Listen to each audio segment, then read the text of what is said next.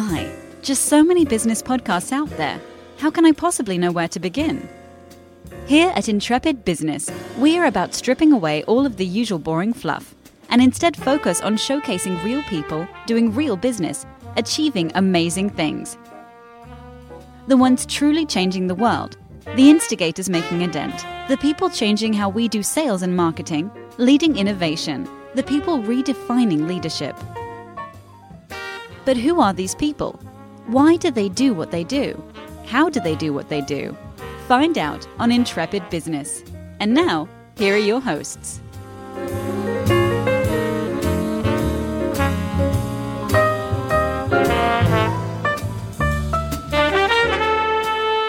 Good afternoon and welcome back to the Intrepid Now Network. You know, when I scheduled this conversation, I wasn't quite sure where to slot it in the network, and so you know what we're going to do? We're going to put it everywhere. It's going to be Intrepid Business, Intrepid Lifestyle. It's going to be in the Intrepid You portion of our show site, just because I think this conversation is going to have applicability to every single one of us at every walk of life, whether we're just existing, whether we're trying to run a business and struggling. So I think this conversation will apply to everybody in our network, and so I'm looking forward to this conversation. Say hello to my guest. Her name is Karen Berg. She is the author of a book we're going to talk about today, Your Self-Sabotage Survival Guide, How to Go From Why Me to Why Not. She's also the CEO of Comcore Strategies. Karen, welcome to the show.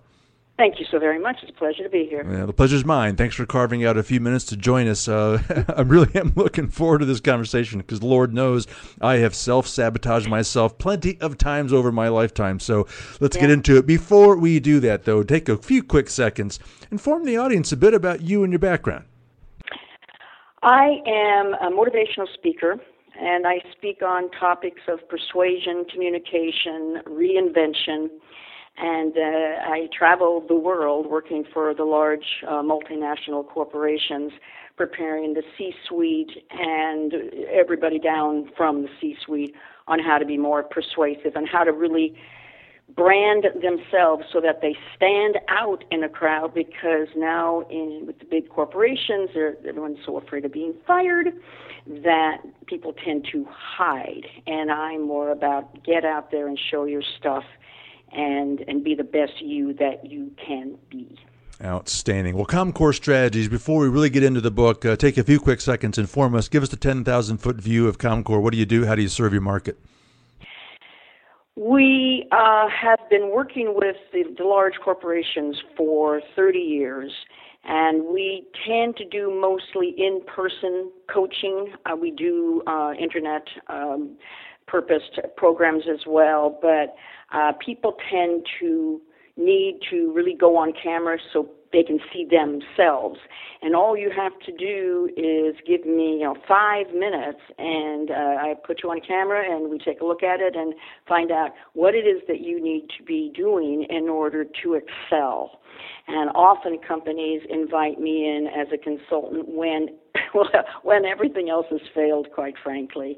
And it's critical talent, and sometimes people just can't get out of their own way. They are brilliant at what they do, scientists, engineers, researchers, but communicating it so that the end user understands what it's all about is tricky for them. And that's where I come in. I help them learn how to tell their story and do it the best way they can. In this world that we live in, communications is so vitally important, and where I think poor communications are the cause of about 99.9% of the world's problems, from geopolitics to business to personal relationships. Boy, it's such an important work. Appreciate everything you're doing there. All right, Thank you. The new book, Your Self-Sabotage Survival Guide, How to Go From Why Me to Why Not. Boy, why did you have to write this book? I have watched people I've been coaching be so brilliant in the incubation tank and then go out on a big stage at a big conference, or even in a small stage, or even with clients, their own customers, and crash and burn. And I have to wonder why. And also, half of my life is in show business. I'm a singer-actor, and I watch performers, very good performers, who clutch in front of an audience. And what it is, as I've discovered, and I've interviewed hundreds of people over these last 30 years, is that we are pursued by our own demons. Either the voices we hear in our head from what people have told us in the past, or our own self-doubting. So what I did with your Self-Sabotage Survival Guide, it's a long title, is interview 50 people. Half of them are leaders in the business world, and they are called the words from the wise, and they're giving expert opinion. And the others are stories of reinvention. And these are the people who have gone through the steps to really become, well, to find fulfillment. These are the people who have really gone the distance to find fulfillment. And my mission through the rest of my life is to really help people find the fresh wonder. They get stale. They're afraid to move on. They're pursued by their demons, and they blame everybody except gripping the problem by the neck, wrestling it to the ground, and growing. So this is why this book was born. You know, listening to your introduction, Karen, I hope I don't offend you, but I always bristle when I hear the phrase motivational speaker, because and I've been guilty of this myself for most of my life, where you go to an event or you have a conversation with someone and it's motivating. You come out of that interaction really fired up and ready to dive in and tackle the problems, and you get back into the real world and you just settle back into your usual routines. It's maddening. I can see it happen to not only myself, frankly, but to people that I'm observing.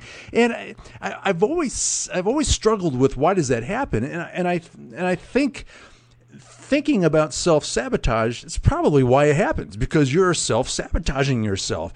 I mean, do you agree with that idea? Oh, I absolutely agree with it. And what I always say when I'm out on a speaking assignment is that, you know, all of this is great and you're having a good time and you're listening and you're learning and you're trying things out, but none of this works unless you put it to the task of doing it.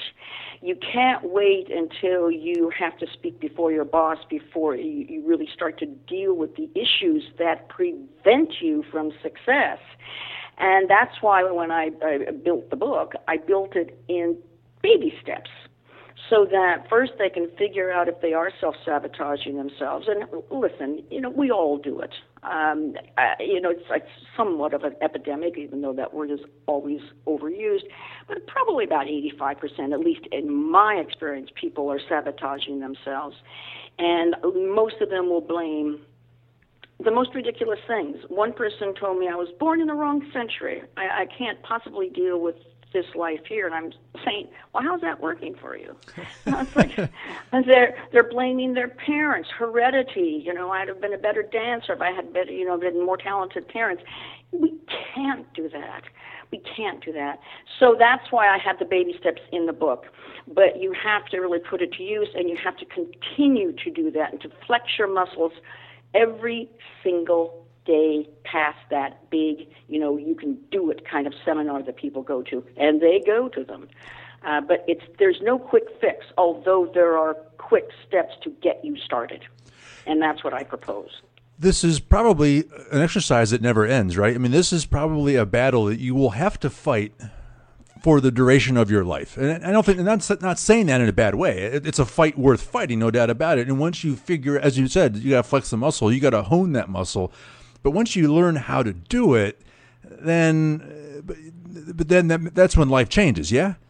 You have to keep exercising that muscle. And I have in the book the goal beyond the goal, the then when. And the problem is with people who set a goal, and this I'm convinced is why there is so much regain of weight when people try to lose weight, is that you reach that goal. I lost 40 pounds, and then they start eating again. So the goal beyond the goal, and here's a dramatic example of somebody having a lifelong goal, and they did all the steps right to make that goal. This was a person who was a reporter, and he had his entire life wanted to win the Pulitzer Prize. And you know what? He did. And you know what happened then? He didn't have another goal. and 2 years later he committed suicide. Oh. So I am on a mission to help people. When you meet your goals, continue on.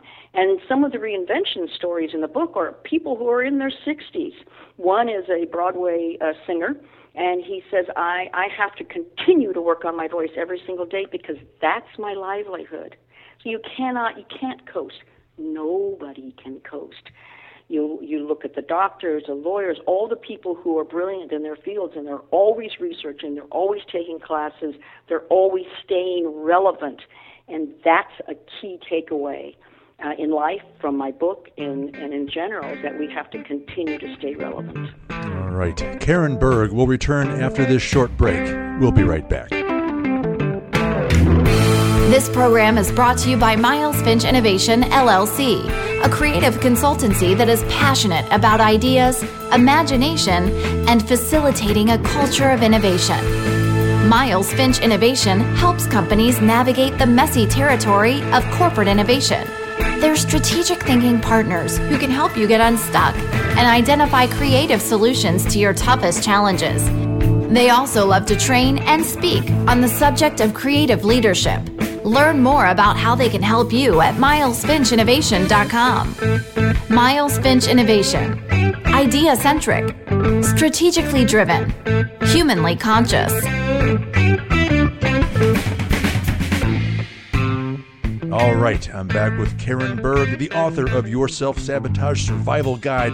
Boy, Karen, during the break, I was really thinking about this idea of the goal behind the goal, because I think that's where most people fall short is, we all set goals, and a lot of us reach those goals, but we don't know where to go from there. We haven't really thought that far ahead, and that's where we stumble. It strikes me that could be an alternative name for the book.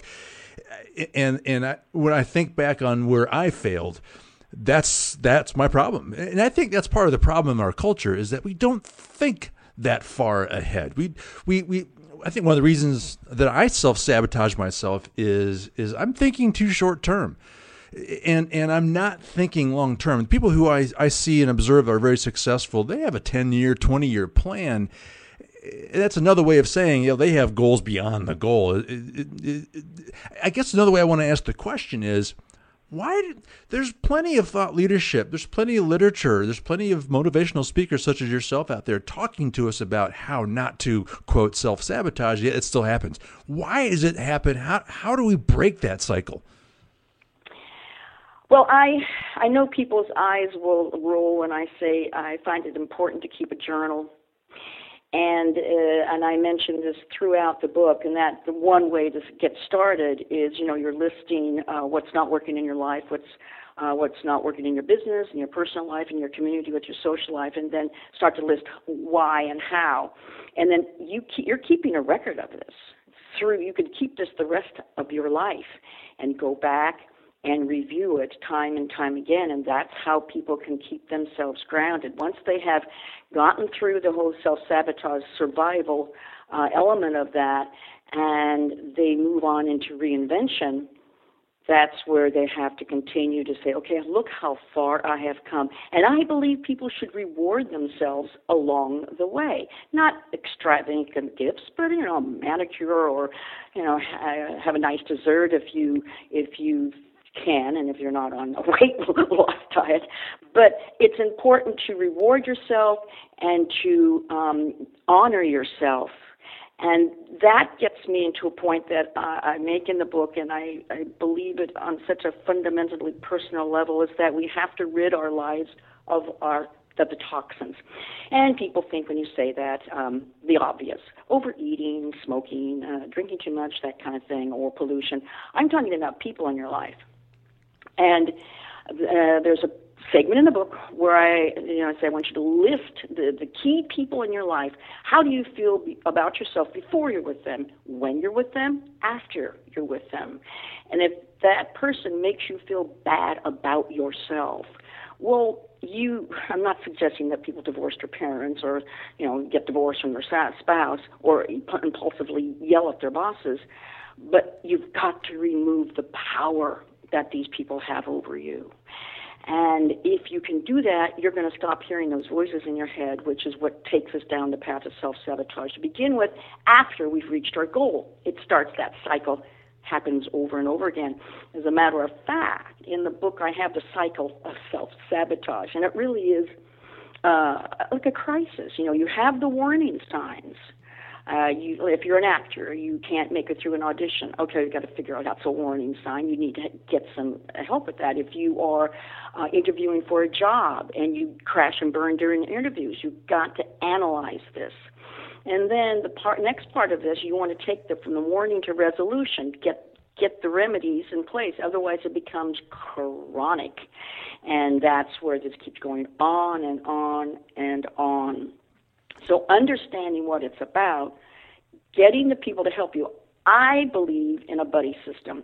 You can have therapists, and they're probably very helpful, but I call them SPARK buddies, and it's an acronym, and stands for strategy and purpose and analysis, rehearsal, and commit. But these are the people. They don't have to necessarily be your best friends or your husband or wife.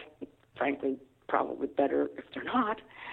But they're the people who motivate you, and they kind of hold the map as you're taking this journey. And they make you accountable, but they do it in a nice, kind, non-demeaning way.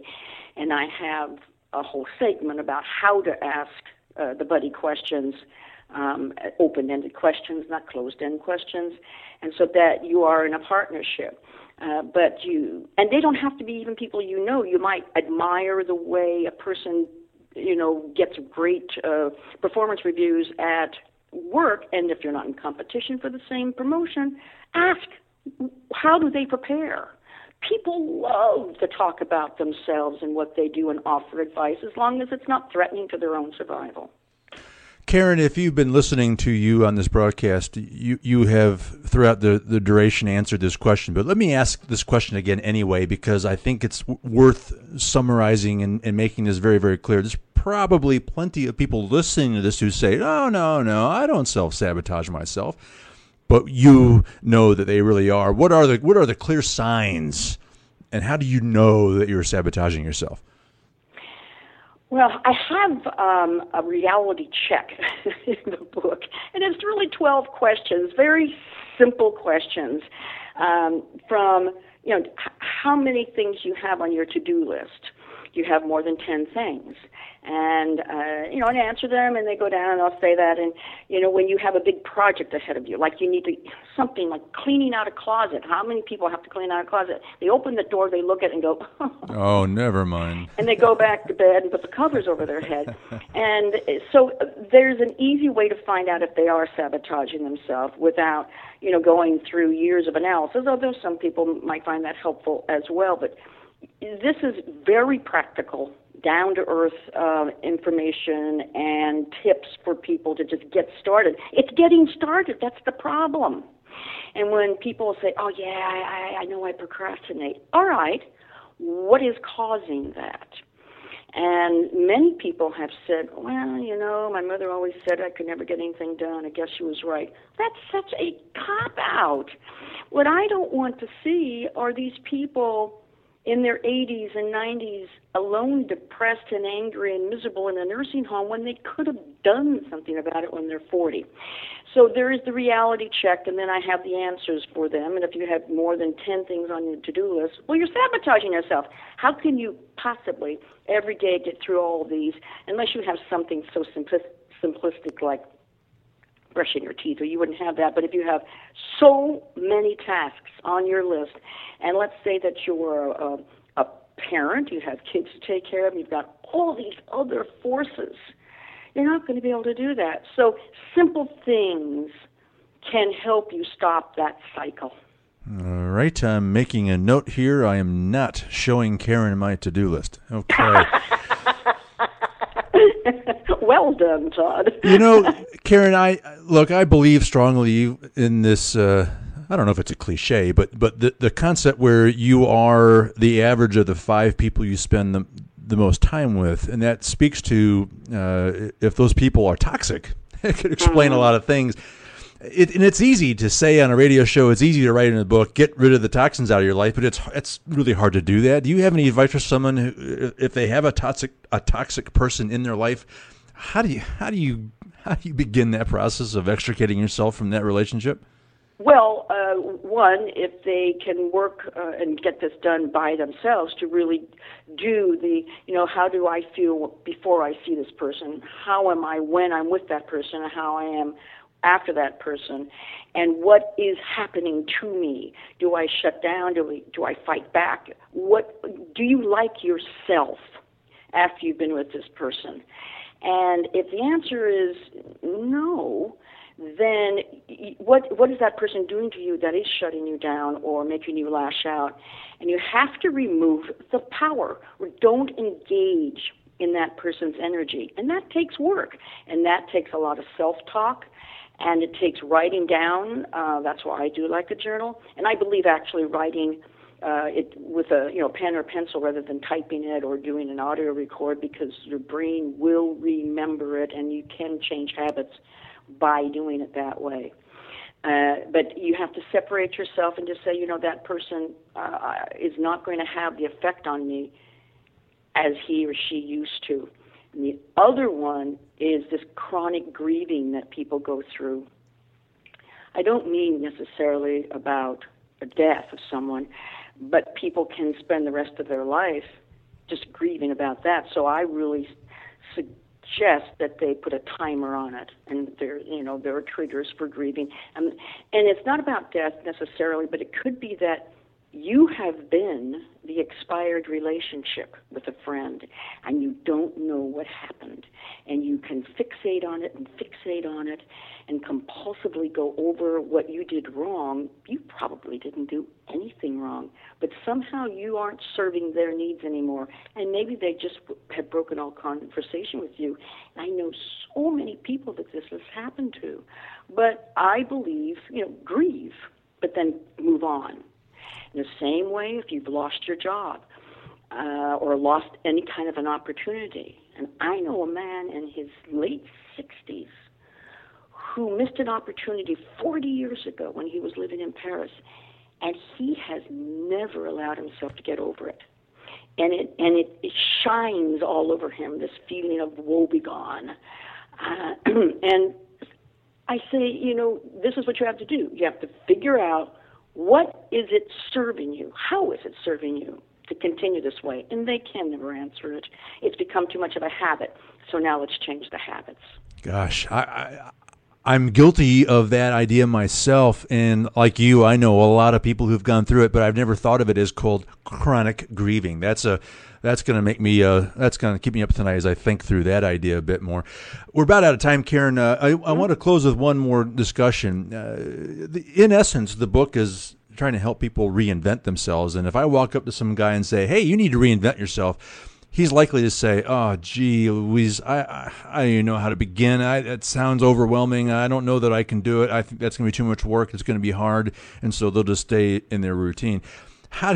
What are the key steps to just kind of beginning that process? And what does that really, really mean, reinventing yourself? I don't think it's as complex, not easy, but it's not as complex as probably people think it is when they hear that phrase.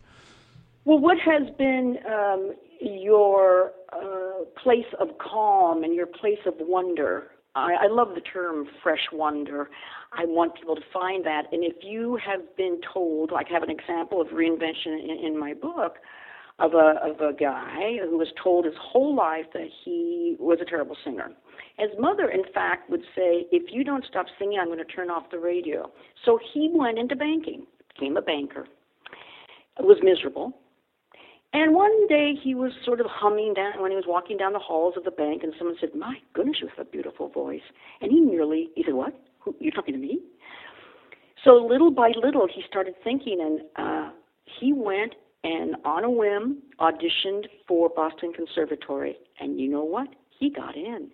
And now he travels the world performing and getting paid, by the way, and getting paid well. So it's listening to your heart. What is it that makes you happy? And you can do this, but you have to take action. And I have some tips within the book. First, you got to figure out what's stopping you. That's the self-sabotage part. Taking away the power of the people who keep putting you down. And then figuring out, what do you want to accomplish? Now, obviously, you have to be realistic. If you were 50 years old, you're not going to suddenly become a prima ballerina. But you know what? You could become a competitive ballroom dancer. If you're talented and graceful and you love it, why not? And on that note, we'll wrap this conversation. I can't think of a better place to end it. Karen, it's been a real pleasure to have you. Before I let you go, where can people go to get in touch with you, learn more about your work, and most importantly, get their hands on this book?